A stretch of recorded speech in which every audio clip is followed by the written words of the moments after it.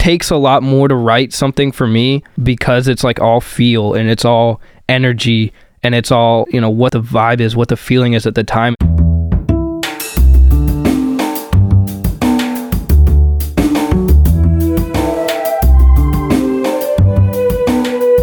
This is Champagne is Also a Band podcast. One songwriter, one song. I'm Sven, your host for a journey into the music of Champaign-Urbana. Recorded in the Blue Box studio with a songwriter from the Champaign-Urbana music scene, past or present. Champagne is Also a Band podcast is proud to be a part of the Champagne Showers podcast network.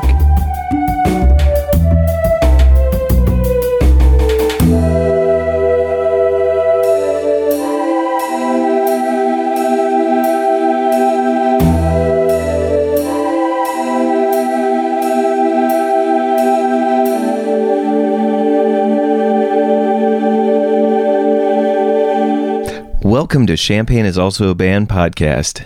Today, I have D.Rew, also known as D.Rew. And so you may know D.Rew from the organization Hideout, which I think you heard in bonus episode 26. D.Rew, welcome to the show. What's up? How we doing, man? It's a great day. Beautiful day out in Sodoris, out in the middle of absolutely nowhere. I haven't been on a country road like this in a minute. It was nostalgic, took me back. I'm pretty close to my home, actually. Really? Yeah, I'm from Tuscola. Today we're going to be talking about your song Be a Man. Be a Man. Off which you're releasing it as a single now, but you have a project coming up on the 15th of December, I believe you said. 15th of December, currently working on it. 7 songs is the goal, but I only have about 3 or 4 done right now, and I'm going to have to submit it pretty soon, so hopefully it'll be at least 5 in the finished product, but the goal is always 7. That's kind of my numbers. My last project was 7, the one before that was 14, then the one before that was 7. So 7's just kind of my number. It does have a certain balance to it. Well, anyway, yeah. I was going to say like that has that perfect, like you can have that exactly middle song, right? That's exactly what I was thinking too. Yeah. Is that I have, you know, a perfect spot for an interlude if I want it, or I could just have 7 songs. And I was born on the 7th of April, so that's just kind of where that came from. It's actually what the name of my last project, 24/7. I turned 20 on 4/7 on April 7th. Nice. So I called it 24/7. Yeah, released it on my birthday. Now everybody knows when to send you birthday gifts. Exactly. Without further ado, even though that was a little bit more ado than I usually do, let's listen to the song. All right. Lord, please deliver us. Deliver me. Gospel shit right now. It's been a minute since I picked up my pen. Lately I've been lazy, now I'm rapping again. Ain't no one finna stop me, how I'm ready to win. Yeah, I done woke up from a dream last night that I can't shake. I had a vision, no a prophecy, a call from the wind. I was walking through a valley with my homies in Greece. We were talking about our problems, said I'd buy them a piece. We were sipping margaritas while we bound for the east. Had a black Maybach waiting on the back street. Just the boys with no noise, we were quiet at peace. We filled up all our voids, now we finally feast. Cause I can never be a man who be dead and unknown. I can never be a man who gon' die with no home. I can never be a man who be dead and unknown. I can never be a man found dead and alone. Freddie got that bag, Louis on that tag. Freezing ain't no lag. Excuse me, I'ma laugh. I will not end up in class. I'll run endless fucking laps while I will carry on my back all my baggage from my past. I don't act like I'm out past. I've been failing like my class. I don't do this shit for scratch. I make this art, it's for the mass. I don't even go to church, yet this quiet shit is gas. I've been holed up in my work like the grave, I'm digging fast. Put this school shit in my past, now I'm trying to make a stack. I ain't been focused, that's my bad. I tell myself like I'm my dad. Staying steady ain't no fad, I'm sticking around, so count on that. I ain't gon' stop this rapping act, Cause I can never be a man who be dead and unknown. I can never be a man who gon' die with no home. I can never be a man who be dead and unknown. I can never be a man found dead and alone. I think it's time for a breath of fresh air. It's 1,000 other rappers who gon' make it, I swear, but won't ever fuck that game up if your boy isn't there. Cause I rap and I produce high level, go bear. I'm the center of attention, not to mention good hair. It's a pleasure doing business, new suits I'ma wear. Cause if a deal goes bad, I ain't going nowhere. Cause I'm a careful motherfucker, I don't deal with a snake. I got 20/20 vision, no Durant's in my way. I'ma set off on this mission like I'm Nas with an A. I'ma start off on this quest, 5 years with no rest. I don't fuck with a test, I'm more like a pest. I wear that like a crest, that messy no mess. I've been staying up next, like Sofago Midwest. Except I'm here to impress, I'm in no disrespect. Cause I can never be a man who be dead and unknown. I can never be a man who gon' die with no home. I can never be a man who be dead and unknown. I can never be a man found dead and alone.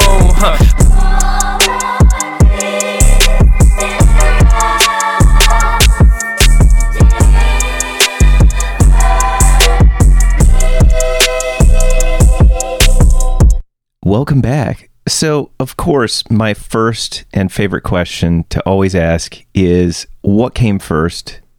Was it the music or was it the lyrics? It is always the beat for me. When I'm making music, I produce on FL Studio. I'll just sit down at the computer and just open FL on a blank project and just go from there. And usually what happens is I'll just scroll through my samples. I have like different places I go to find samples and stuff, find a sample I like, and then just see what happens from there. I mean, I just try to make music every day just to keep with it and to always be improving, because it's what I want to do, man. It's what I love. So I think I remember that one was just the sample, and I heard that and I was like, oh, this is gonna be a D.Rew beat for sure. Threw the drums on in a pretty standard like trap pattern and whatever, and then I really liked it, so I just started writing. I mean, that's usually how they go. Is I produce so much stuff. I mean, I make 2, 3, 4 beats a day, and then sometimes I'll get inspired to write, sometimes I won't. I try to just let it be natural. You just kind of keep those extra beats. So if you don't end up fleshing them out, you just keep them as instrumentals for a rainy day. Or yeah, I mean, I send out a lot of instrumentals to my friends. Actually 3 or 4 people right now are using some of my beats for upcoming projects and stuff, so I'll send them out to other local artists, or they just exist in my folders that I have very well organized. And I just want to say that I have them very well organized because it took me a long time, so I need the people to know that my computer is extremely organized. I put so much time into it, people got to know even though they don't really care. I do get that. I may just cut this out, but I'm just curious. So why is having it so organized so important to you? Like, I would say my PSA to independent artists is take the time to organize your computer files, because I have lost so many beats, that even beats that I've sent out to other people that I bounced as WAV files, and then they asked me like, yo, can you go back and adjust this, or can I get the stems or whatever, and then I lost the beat. I have no idea where it is. I don't know what I named it. And then I'm just like, I can't, man. I'm sorry. I could try to remake it or whatever. And that doesn't happen very often because I did this a while back. There's no reason to lose a file. The only reason you lose it is just because you didn't have it in the right spot, or you didn't have a good name for it, like a organized name for it. I mean, certainly understanding your own workflow is super important too. There are so many reasons that I empathize with you on that sentiment, because at this point, with 100+ episodes, as well as bonus episodes, as well as some other things, like I've being able to be organized, or at least be consistent with the way that you store, name, etc. Which I guess is that the definition of organization? I don't know. I would say that if there were one, that would be it. Well, sorry for that little tangent there, but I go on tangent. I feel like that's good, because I think that there's a lot of engineers out there, there's a lot of producers out there, there's a lot of composers out there that I have to say in some of my earlier writing that I kind of wish I had done naming conventions a little bit better, or at least known when I created it, or when it was finished, etc., so that I could have at least put them in the correct spot. Anyway, back to the song. Yep. You started off with the sample of the gospel choir, "Oh Lord, please deliver us, which Yeah, is kind of an interesting choice. Did you do anything with the sample? Like, I mean, obviously, yeah, you might have spliced it or whatever, but did you do anything like put a filter or something on it? I'm just curious because I definitely pitched it up and sped it up probably a little bit. And I know that actually one thing I did that I don't do a lot is so the whole sample has like a choir in it. It has like an organ, some like really, really light drums on there. And FL Studio recently had an update where it'll auto extract stems, so it can like detect the vocals, the drums, and it'll put them on separate things. It's actually pretty solid for it just being like built into FL. Usually the AI stem separation type stuff is usually pretty garbage, but I find FL's is really good. And actually I did use that on this beat because it opens up with just the choir and then you hear the drums and stuff come in. I mean, that's just me taking the stem extractor, putting the vocals that I got from that first, and then I went into the full sample, and then it breaks down again after like the first verse and hook where you just hear the organ and stuff. Actually, if you were to solo it, if you were to just hear that, you could hear tiny little artifacts of the vocals and like the drums in there and stuff because the stem extractor is not gonna be perfect. But that was basically it. I think I sped it up. It's definitely pitched up, but I'm not sure if I sped it up too. That would make sense because there is a certain, and I don't know if this is just because of the stem extraction part, but it feels like the frequency itself, well, even the frequency itself is kind of like a thin, like it's not a full spectrum of audio. It feels like it caught a certain like band within the EQ, but it also, because if you did speed it up, there's also that little bit of warbly quality from like whenever you speed up something that has vibrato, it always has that warbly. Anyway, I was just curious because it works, so it's not like I thought it sounded cool, so I just went with it. I'm curious, like when is the point at which you're working on a beat, there's a moment where it clicks in your head that this is one that you want to put lyrics to?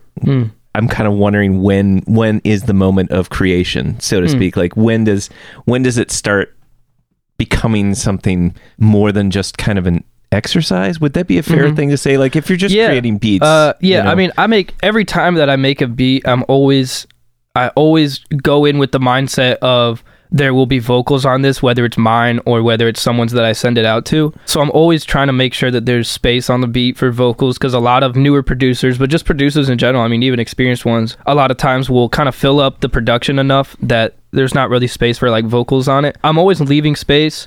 As far as like what determines which ones I personally write to, honestly, it's just kind of with the mood I'm in. Like if I'm in a mood to make a song, I pretty much always just make a beat that I think I could rap on for the most part. It's just if I'm in the mood to write or not. I mean, I don't know if there's any like specific moment that's like, oh, this has got to...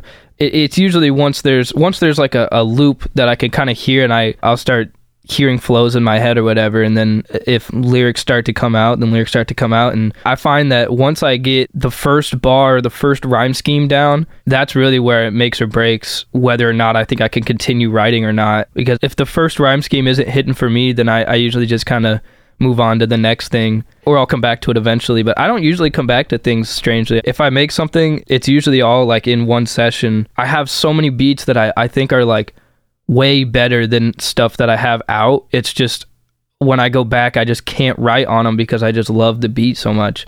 And those are usually the ones I send to other people. So this song in particular, once the beat comes together and you say, okay, this is something I'm going to put vocals to, did you think of, okay, this is going to be the point of the song? Like, this is the idea? Or did you just start rapping? I mean, the first bar of the song, it's been a minute since I picked up a pen, and that was just reflecting that this was the first song I'd written within like, because I mean, I remember earlier you saying like you think in like 5-year increments. I kind of have a similar thing, but not with years, but with projects. And I think it might be to a fault too. I should probably put out more singles and stuff like that, but I'm always thinking in projects, like in terms of whether it's like a music album or whether it's like a music video. Like I can never just like have a singularity. Like I'm always thinking in like a project or a group or whatever. So I'll write a bunch of songs at one time, and then, you know, maybe that kind of burns me out for a little bit from writing, and I'll keep producing because I never really get burned out of producing. But like writing, it takes a lot more out of me because I think it's just a little bit less natural to me, and it's something I've been getting better at for sure. But it just kind of started. I just said it's been a minute since I picked up my pen. Lately, I've been lazy. Now I'm rapping again. I mean, I don't put a lot of like metaphors and like hidden stuff in my lyrics just because I think it's cool when people can do that. That's just not something I'm as gifted at. You can read my lyrics and you just kind of know exactly what I'm saying. I try to sometimes slip in like double entendres and stuff like that, you know, as I come, but I don't think it's worth it to force it, because usually when I try to force like having like a hidden message or whatever, like I feel like it never really clicks or it never sounds natural. Like I just kind of write my thoughts and eventually they kind of come to a flow and then a rhyme scheme and then bam, you got a verse. It's just interesting to me, whether you intended it or not. This does feel like, at least I think of, if you think of your verses as like a story, they're like different acts. I mean, you know, I do tend to overanalyze or even like over formalize structure or story structure or whatever. That's my analytic tool. Yeah. So I like to look at this overall piece as like maybe it's a little too on the nose, because it really is, you do say it in the first two lines, is like, it's been a minute since I picked up my pen. Lately, I've been lazy and now I'm rapping again. This is like a comeback song, like something to talk about how you are turning something around. Things are looking up. I divided the three verses into these categories of like, the first verse is kind of the potential. So in the second verse, it's more of like what you have to overcome, what's going to be your uphill battle. I kind of thought of the final verse is either your self-realization or, in a certain sense, like a victory lap. Like, you know that whether you've actually accomplished what you were setting out to do, you realize that you have something to be proud of, but yet you know that you still have somewhere to go.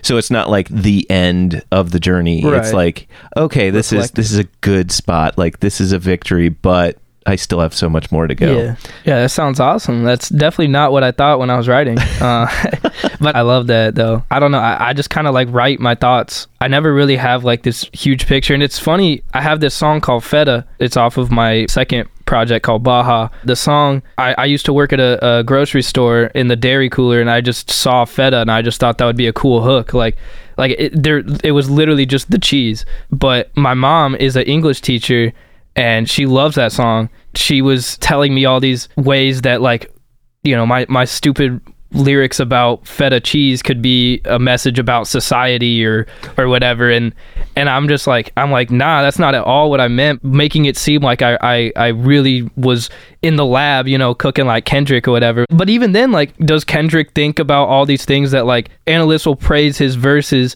about, you know, for having these crazy story arcs? And it's like, I don't even know if he like intended that. Kendrick definitely could. I mean, he's my favorite artist ever. So I think like the way that people analyze lyrics is always so crazy to me. Like, as an artist and just as a fan in general, I'm like, I don't even know if like they intended that, but like there's always a story in everything, whether you mean it or not. And I think that's so tight.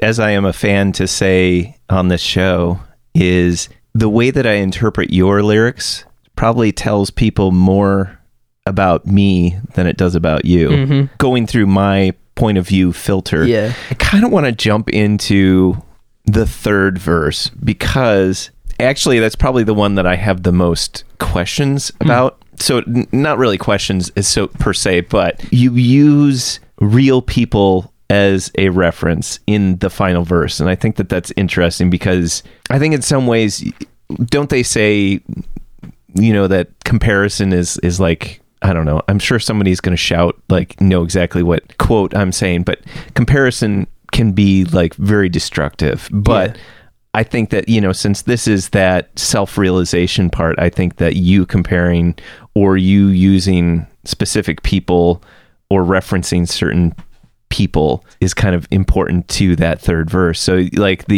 I hope I'm correct in all of these things, you know, when you say like, because I rap, I produce high level Gobert, it's Rudy Gobert. Okay, good. Because the next line is, I'm the center of attention, and Rudy Gobert's the center. Yes. I have my lyrics here too, so awesome. Yeah. There's Gobert, and then there's Nas, which we know is a rapper, and then you've got Messi, and that's, you know, Lionel Messi. Right.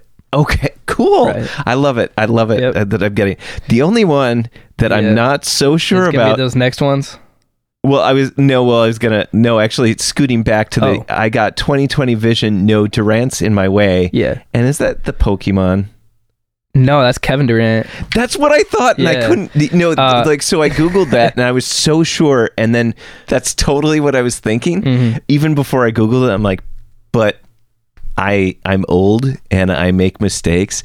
So I looked, and the first thing that showed up under Durant was these Pokemons, and I was like, it seems like he's using a lot of sports figures. Yeah. I mean, it's not to say that you can't jump, but, they're these... like insectoid kind of metal something, if I read it correctly. And I was like, okay, I could see you're kind of tossing a little you're doing that secret nerd thing where not that all no, I Pokemon know exactly people, what you're saying, but you're making a reference to Pokemon because why not?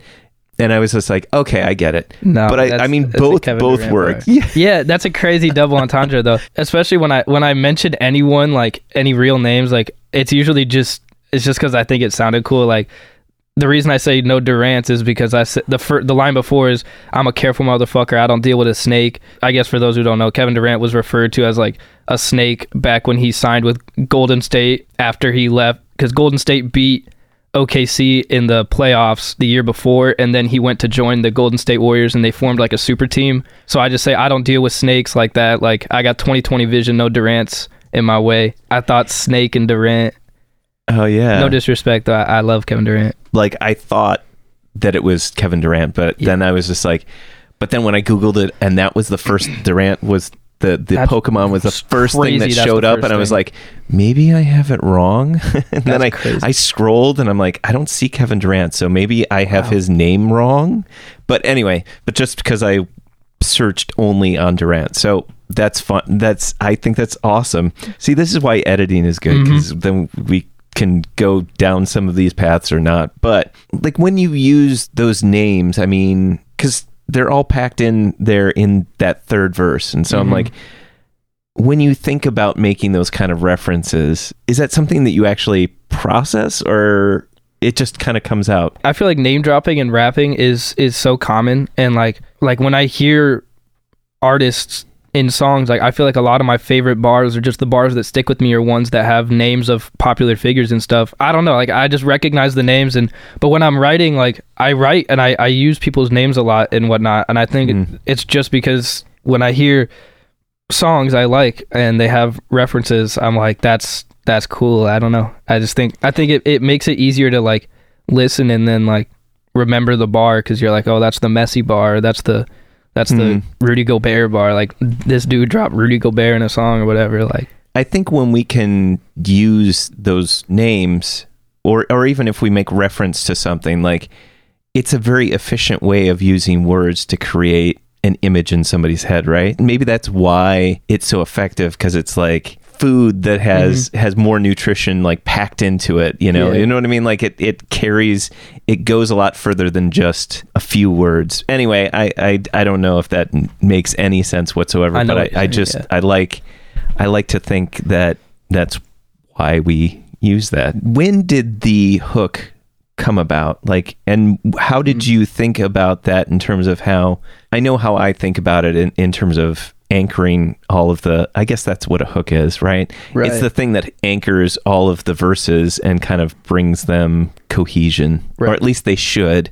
I'm sorry, back to my whole formal thing. Hooks, for me, this is probably where I struggle the most as an artist, is coming up with catchy hooks and melodies and stuff.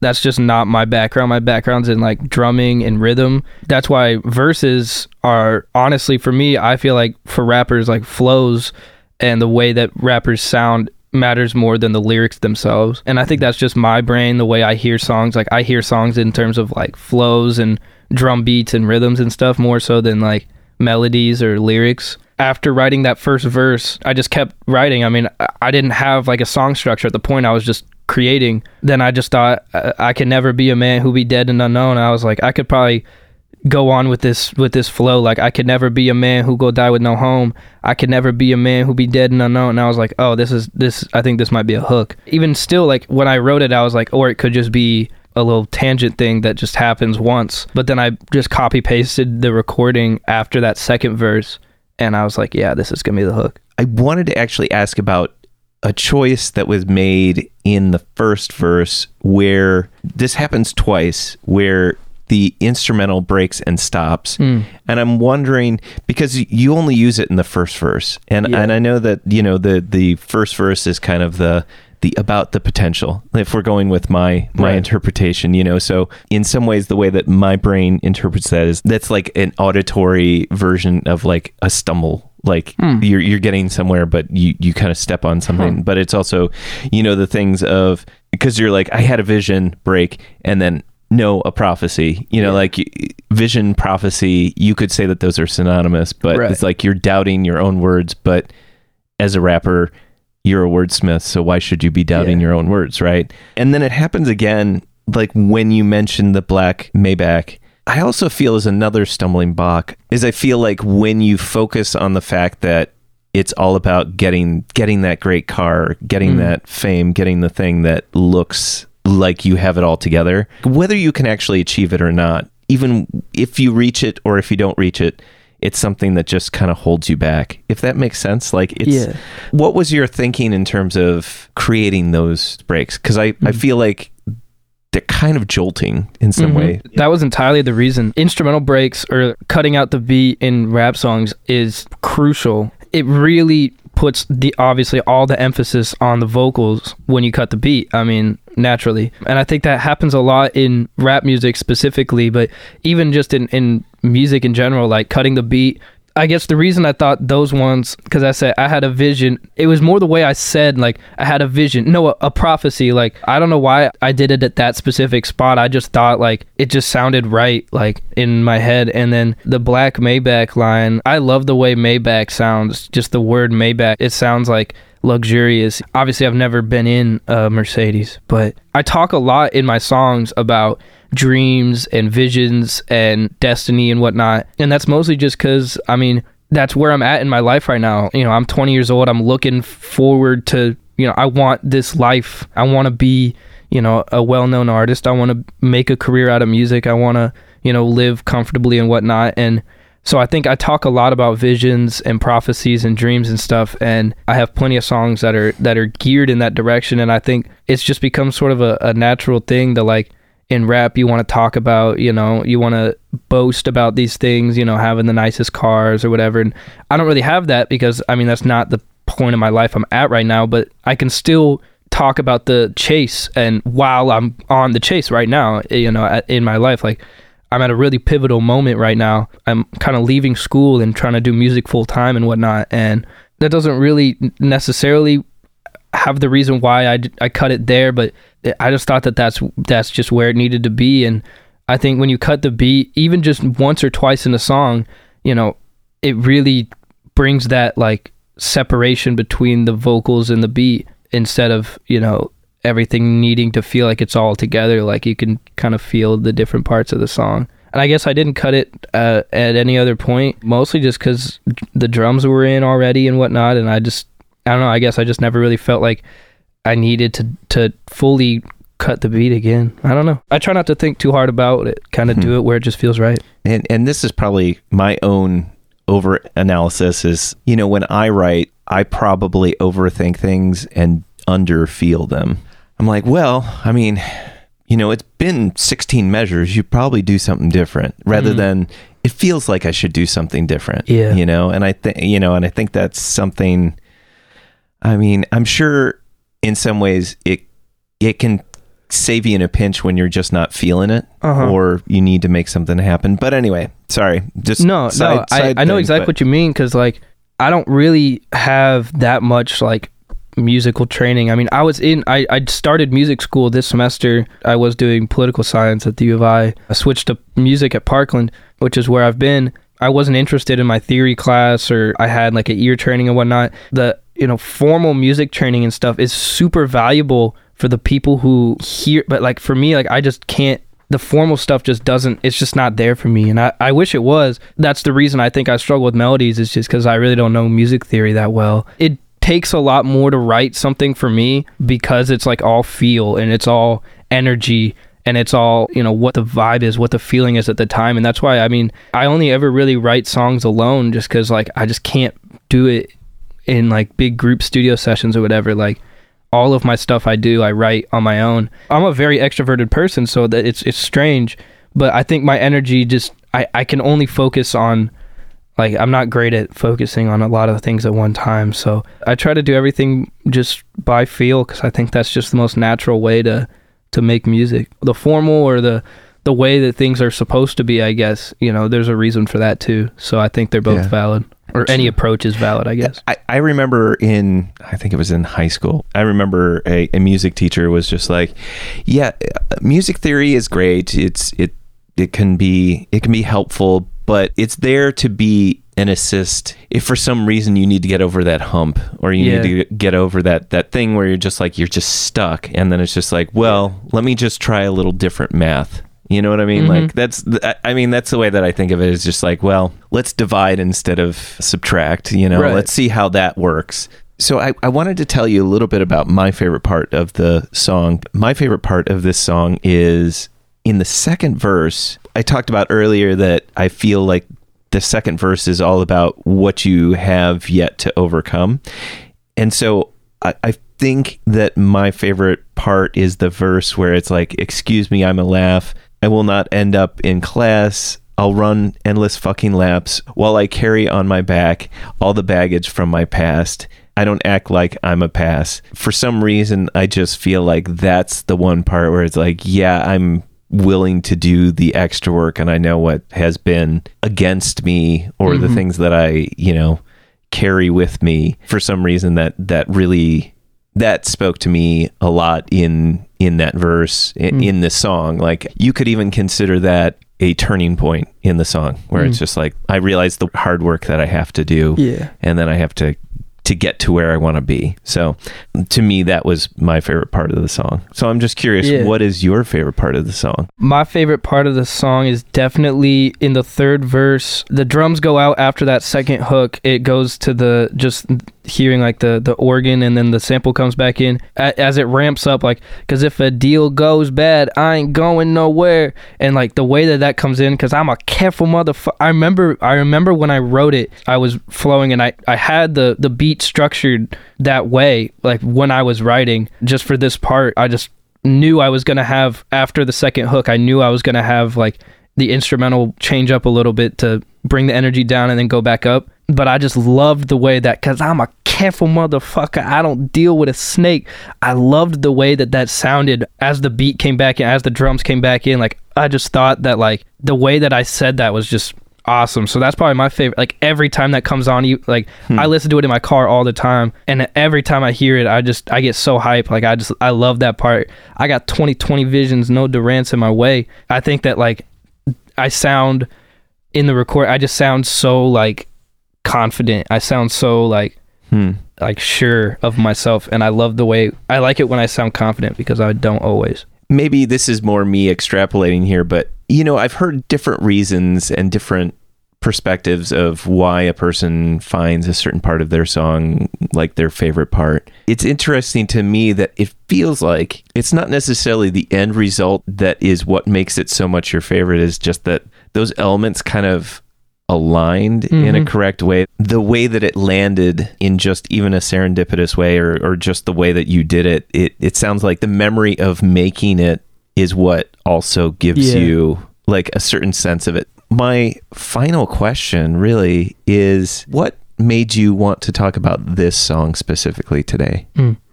Well, one, I think it's probably my best, or one of my best songs I've ever done, and I'm so excited for people to finally hear it. This is the first song I've ever made a music video for. That was just an aspect that I just never really went after. I mean, I do everything myself. Like, I produce, write, record, engineer, and then I do all the marketing and all the, like, I do everything myself, except the cover art and stuff. Sometimes I'll have like friends do that who are better at graphic design and stuff. But so as far as music videos goes, I was just like, I'm just not going to deal with that while I'm trying to, I mean, I just felt like I needed to focus on the music better. But now I'm more comfortable with making music. I feel like I can do that more efficiently and still have a lot of creative energy left for visual. So this is the first song I'm making a music video for. It's the lead single off of my upcoming project. I feel like this is the best song that I've made that I could like really sit down and be like, yeah, this is why I love this song. And I think that a lot of the lyrics are just very indicative of where I'm at in life, where I feel like I am, like where I want to be. It just feels like the song that I got going right now in my car all the time and whatnot. And I love this song. Simple as that. It'll be on my upcoming project, Lemon Lime Life, which is the name of the project coming out December 15th. Champagne is Also a Band podcast is proud to support Jubilee Cafe. Jubilee Cafe is a free weekly meal program at Community United Church of Christ, 805 South 6th Street in Champaign, Illinois. Jubilee Cafe serves a home-cooked meal from 5 to 6:30 each Monday. Their mission is to feed hungry people by cooking healthy, delicious meals and by serving their guests restaurant-style with servers waiting on tables. Jubilee Cafe is open to anyone who cares to eat with them. Because food insecurity among students is so high, they serve students as well as others in and around the Champaign-Urbana community who struggle with hunger. Meals are free to all and will be served each Monday evening, located in the accessible lower level of the building at 6th and Daniel Streets in Champaign. For more information on the meal or how to volunteer, go to the Jubilee Cafe CUCC Facebook page or email them at jubilee.cafe@community-ucc.org. That's jubilee.cafe@community-ucc.org.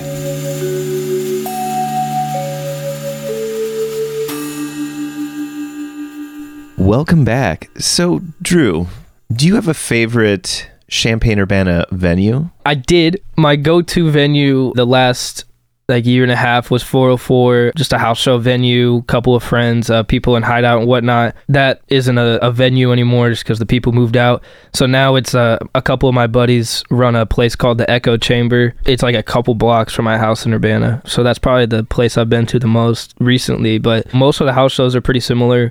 That's really the scene I'm tapped into is the house show scene, mostly because I didn't even really plan, but like the house that I live in Urbana is basically in the middle of all the house show venues. There's some that are down the street to my left and then like behind me. So I'm just kind of surrounded by them. So I just, when I see a show on Instagram, I'm just like, whatever, I got nothing else to do tonight. So I'll go to the show, have a good time. As far as like performing, I just perform wherever I go. I'll take any venue. I mean, I recently did a show, I guess a show in quotation marks, but it was at the Siebel Center for Design, and it was like in the media room, and the only people there were my family, even though it was a public event, because it was like a thrifting event, was like the main thing, but there was a media room off to the side, and they recorded the whole performance. So I have like a visual of my performance from there, and I have like the direct audio. So it was cool to do that instead of like just trying to perform in front of people, but it was so different performing like basically for a camera instead of performing for people, especially as a rapper. Like, you get all your energy from the crowd and riffing with the crowd and whatnot. So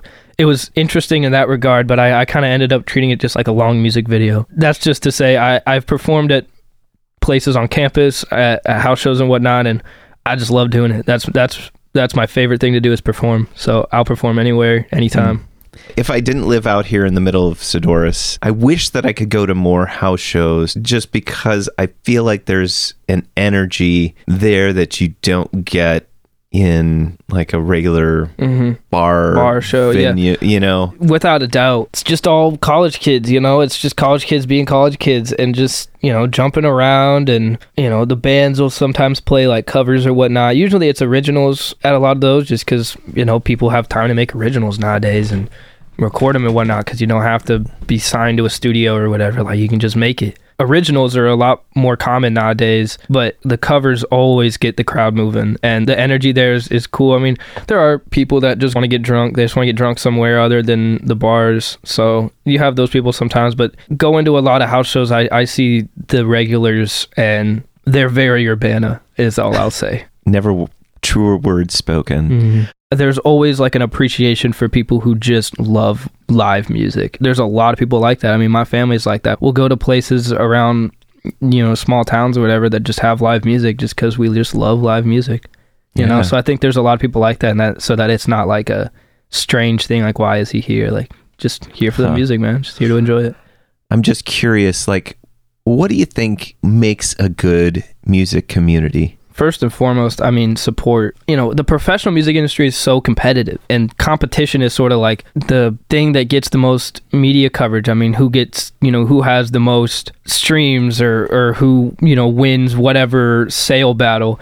But like, I feel like that's so irrelevant in general, but especially for local music scenes, not in big cities. I just feel like there's no reason to be so competitive. I mean, we're all trying to get our music out there and, you know, make a living off this or be successful in some way. And like, I feel like Champaign-Urbana, I feel like there's never been like beef. Like, it's always like, I want to succeed with you. It's not like I want to succeed and, you know, I don't care what happens to you. Especially as a producer, and I send my stuff out, like, people recognize that and they want to like support me and my stuff. And like, my streams are like super low compared to a lot of other people's that are in the scene, and but like, I don't have any sort of like resentment towards that. Like, I'm like, oh man, my guy Femi got, you know, 2,000 streams on his song. Like, my top song has like 250 streams, but I'm cool with that because it's like, that's just how it is right now. And the support and like genuinely wanting not just to see other people succeed, but, you know, there is some level of selfishness that like, you want to succeed with them. I want my friends and my people I work with, I want them to succeed because I also want to succeed with them. Making it very clear that like, you are supporting them and you want to be with them, it makes, you know, someone more likely to have you tag along, you know, with their journey. You know, if they were to take off with traction, like, I could work with someone as their producer, like as an engineer or whatever. Like, there's no reason to be competitive in the market like this to a certain degree. I mean, competition's great, but I feel like at the end of the day, like, it's better if it's like a collaborative effort to try to like get up there and succeed rather than like, I have to succeed and you can't, you know, type of stuff. As a coin flip on that one, what do you think Champaign-Urbana could do better? Champaign-Urbana obviously is not a very big hip-hop community as much as it is Midwest emo, alternative rock. Like, that's really where the bread and butter is in terms of who gets to play at the house shows, who gets to play at the bars. Like, it is not the people making hip-hop music, and a lot of that I think is just because a lot of the hip-hop artists are, you know, solo, and it's just harder to get booked solo than it is with a band. I wish that there was a bit more of an acceptance for the hip-hop community in Champaign-Urbana. The people who are in it, the people who make hip-hop music, whether we're producers or rappers or whatever, like, we're all very supportive and like very involved in each other's work. But outside of that circle, it's still hard, even in Champaign-Urbana, for local rappers to really get the time of day at house shows or at events, just because the standard is, you know, sort of the alternative rock or the Midwest emo or the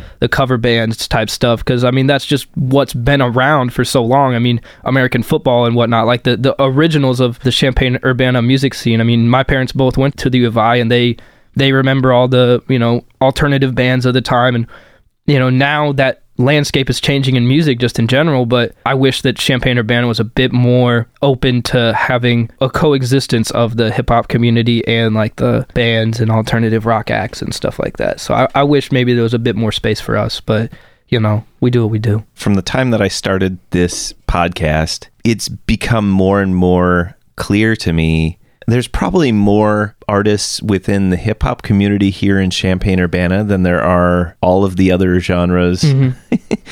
It's just that it's a matter of exposure, and it's a matter of where people can play. Exactly. And worldwide, hip hop is probably one of the, I think, if I remember correctly, in the world, it is one of the most popular genres. Definitely. It seems like we're putting a lot of light under the bushel. There's a lot of people creating things, I guess, in their own studios in silence, you know, almost, you know, like in this like vacuum. And I feel like I've tried to at least increase the amount of hip hop that we talk about here on this show, because it, you know, I have just as much of a pool to pull from as I do from the rock and the emo and those genres, which seem huge, but they're only ones that are being performed or seen. Yeah. So I think- don't know. Yeah. I think part of it is also that hip hop is so easy. Like it's very easy to just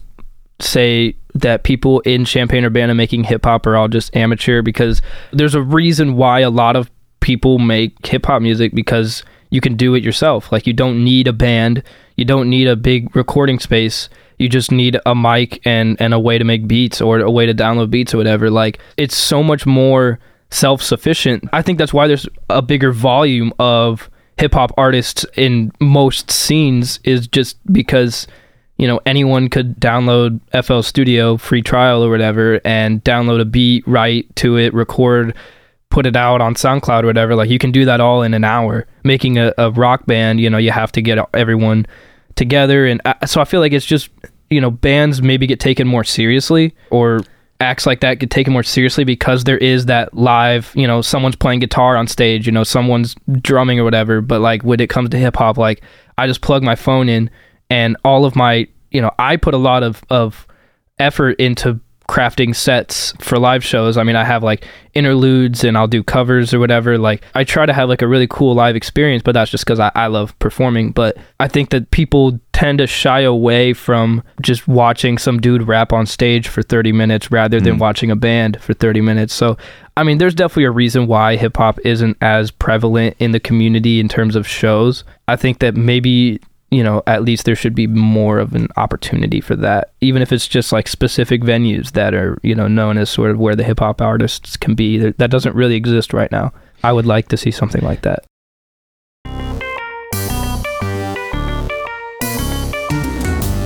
Champaign is Also a Band podcast is proud to support Exile on Main Street. Exile on Main Street, located in the old train station building at 100 North Chestnut Street in downtown Champaign, has been helping to build record collections since 2004. Carrying a wide array of new and used LPs, CDs, and video games. Exile on Main Street has something for just about any music enthusiast and old-school gaming devotee.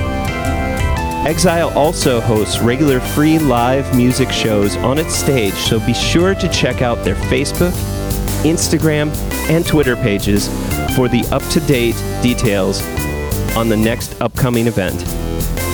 Open 7 days a week, they can be reached by phone at 217-398-MAIN. That's 217-398-6246. Welcome back. So, Drew, what is your favorite non-musical thing or things? I play a lot of video games. I'm sure that's a pretty common answer. I just got Modern Warfare 3 last night. It just came out, the remake or whatever. I play a lot of games, man. 2K and COD and, you know, just whatever the homies are playing. I have a cat. I just love being with the cat. Just trying to think of my day-to-day, man. Like, what do I do on my day-to-day outside of music? I spend a lot of my time, if I'm not making music, coming up with like the marketing for stuff. So man, I don't know, like I've dedicated so much time to music and to getting my stuff out there that I kind of lose sight sometimes of what I like to do. I mean, when I'm just chilling, I like to watch YouTube. I like to watch music YouTubers, but I also watch people who I love sports, just following sports. I don't really watch sports. It's crazy. I'm very into sports, but I don't really watch the actual games. I've always just been more focused on like rosters and like, and it's so weird because I've been playing video games my whole life. I mean, I'm 20. Most 20-year-old guys, grew up with game consoles and stuff. So I grew up playing like Madden and 2K, and like I suck at those games because like I don't really like play the games. I like to do the career modes and like the franchise modes, build rosters and win championships and stuff like that. And I don't know why I like doing that as much as I do. I think there may be some sort of parallel there to why I'm always thinking in projects and stuff, like focusing on like one individual thing, like one game or whatever. Like it just doesn't, I don't know, it just doesn't do it for me. Like I like to focus on the people of it. And, I'm very into politics. I was doing political science for a couple years, and I've always been super into politics. I never wanted to do law school, or I never really cared about actual like legislation. I've always just been interested in like the elections and the people of it and like the stories of the people. So like, I think there's something there about like just how much I enjoy like just seeing how people and organizations work rather than the actual game itself of the sport, which I've always thought, and most of my friends that are really into sports think I'm just kind of crazy for that. Like, I'll watch the Super Bowl, I'll watch NBA Finals games, I'll watch whatever, but like, especially nowadays, I don't have cable, and like getting games, you have to subscribe to 8 different things. So like, I almost wish there was like a service that just had everything together, like, you know, cable. Right. But whatever, I digress. You know, in this question, you've kind of circled around to this idea of, in like the bigger picture, where it's not just one song, it's the overall impact of the story. And like, you've always been like that. I mean, even as a kid, like, I would write books in quotation marks, but I would spend all my time like creating like video game ideas or storyboards for movies or whatever, like, but I never did it. Like, I never like made the effort to like actually try to understand how a video game is made and make it. But like, I just had ideas for like, oh, this would be a cool Batman video game, or this would be a cool way to do this. And like, I've always had like affinity for creative ideas, but actually like going forward with doing them or like seeing them in practice has never really been something I've been good at until I really decided to do this music thing seriously. But I've always just been creating weird things that people don't usually make. I just have like a list of ideas in my phone at all times. Like, I have folders in my phone on my notes app. I'm a delivery driver, so last night I was struggling to see the house numbers on like the different houses that I was delivering to, because I deliver at night. There's got to be some way to like make like digital house numbers like on the street or whatever, like that, like appear on like the side of the street, or like some way that's like lit up and like is, you know, where to look for delivery drivers and stuff. So like, I don't know, like, and I have a 24-hour pretzel place. That's another one I had. Like a hotel chain that's designed for night owls. So in check out and check in is like at different times, and the pool's always open. Breakfast goes till like 2. I don't know. So I don't know. Like, that's just kind of something that like, I'm always thinking of like ideas, and like I have a lot of fun in just like trying to flesh out ideas of just whatever. Even so, I don't know. I spend a lot of free time just doing that. Drew, thank you for being on the show and thanks for having me about your song Be a Man, and about the Champaign-Urbana music scene and your favorite non-musical things. So I appreciate you making the trip all the way out here. Yeah, lovely day.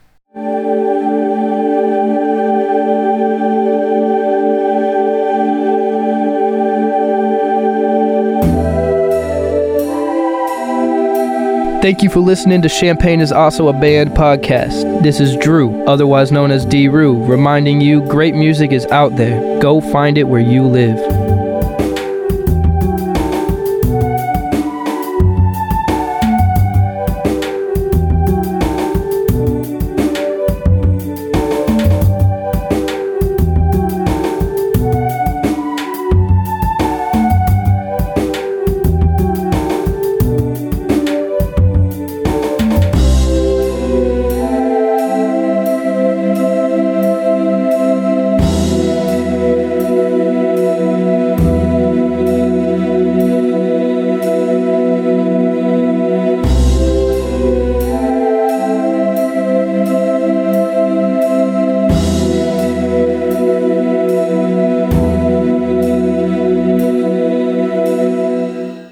That's a wrap. Champaign is also a band.